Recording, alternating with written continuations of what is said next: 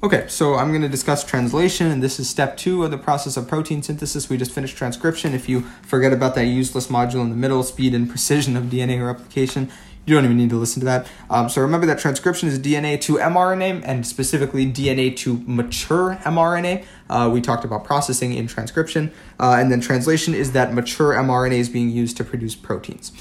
So translation is all occurring at the ribosome, and this is really a protein factory. Okay, so add this to your list of functional organelles. Mitochondria is the powerhouse of the cell. The ribosome is the protein factory, and interestingly, this protein factory produces proteins, but it's also composed of proteins. Okay, the ribosome is composed of proteins and rRNA, which is a specific, or actually non-specialized type of RNA called ribosomal RNA. And by non-specialized, what I mean is, if you remember from the very first episode of this podcast series, I talked about conflicting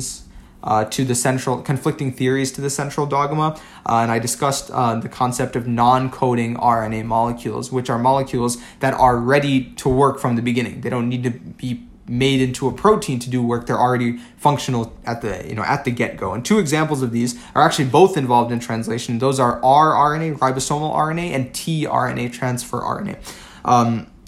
So we've actually already covered rRNA. It forms the ribosome. It's a structural component because not all RNA is used for information storage.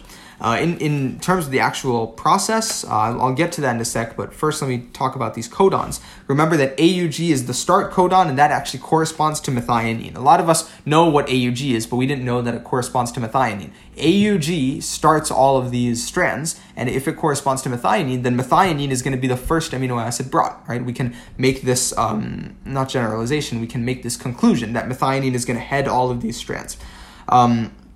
And note that there are multiple codons can code for the same amino acid. In other words, you can have AUG, and I'm just giving examples. You can have GGA, GBX, and XYZ all correspond to guanine. That's completely possible. Okay, it's not that there's one codon per one amino acid, because then there would only be 20 codon combinations, right?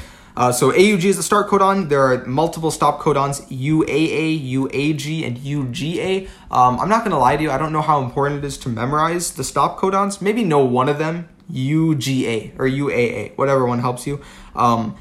Because when we get to the brunt of this module, this is really the fun stuff. When we get to the hard stuff, mismatch repair mechanism and endo and exonuclease activity, you're going to have a lot of stuff to memorize. So if you want to memorize it, go ahead. AUG is start, UAA, UAG, and UGA are stop codons. And note that tRNA binds to specific amino acids. In other words, it doesn't just grab them randomly, but rather it reads the mRNA strand and picks the right amino acid. And the tRNA contains anticodons to do this, okay? So it binds to these codons by having anticodons. So the anticodons and the codons are kind of like the nitrogenous base pairs. They're complementary to each other and they can bind. That's how tRNA grabs codons, is because of its own anticodons that are present in the tRNA molecule.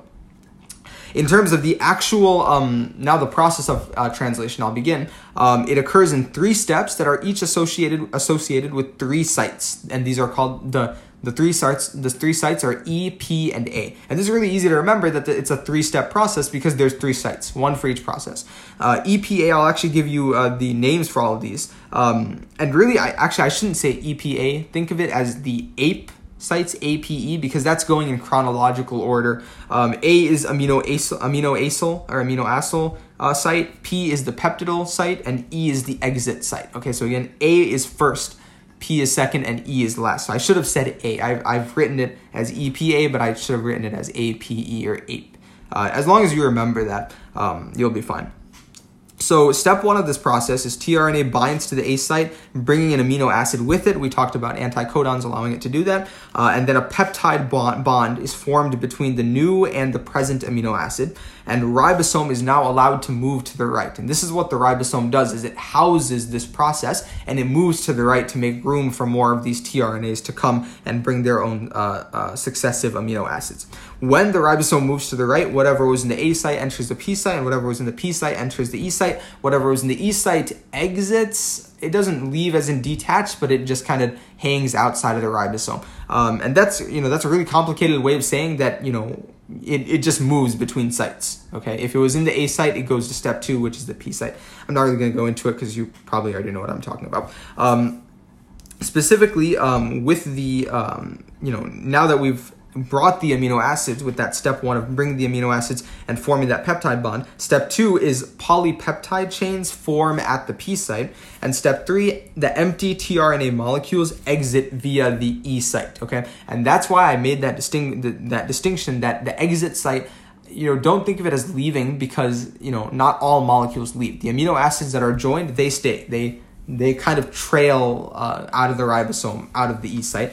The tRNA molecules do indeed leave, and by leave I mean detach and come to the front of the line again, ready to grab more amino acids. Note that when a stop, and that's really the whole process, by the way. It's those 3-step process, right? The E, the P, and the A sites. Note that when a stop codon is reached, the amino acid chain or the polypeptide detaches. So that stop codon signals this. And that's really it. I want to throw in one thing just because it's so important. Remember 5' and 3' stuff. Okay, I told you synthesis occurs in what direction? Or really, synthesis occurs where? Does it occur at the 5' end or the 3' end? The 3' end, because that's the open port. There's nothing there. I talked about that. The 5' end it's bonded to the carbon, the sugar and all that stuff, and then it's also bonded to the phosphate group, a big, bulky, super negative phosphate group.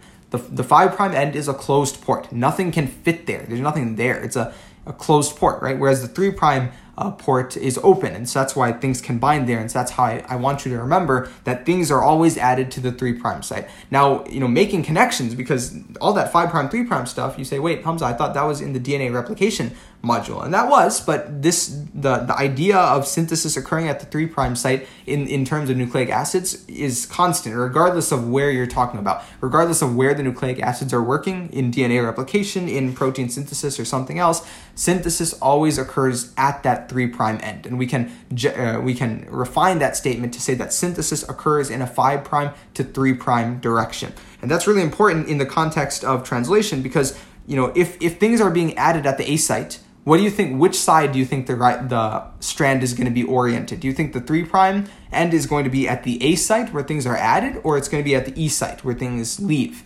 It's going to be at the A site, right? Because things are added to the A site and things are added to the 3' end. And so this is how you have to remember, if you write them, like on a piece of paper, you would write E, P, A, like the 3 sites, and then you draw at the E site, you have the 5' end, and at the A site, you have the 3' end.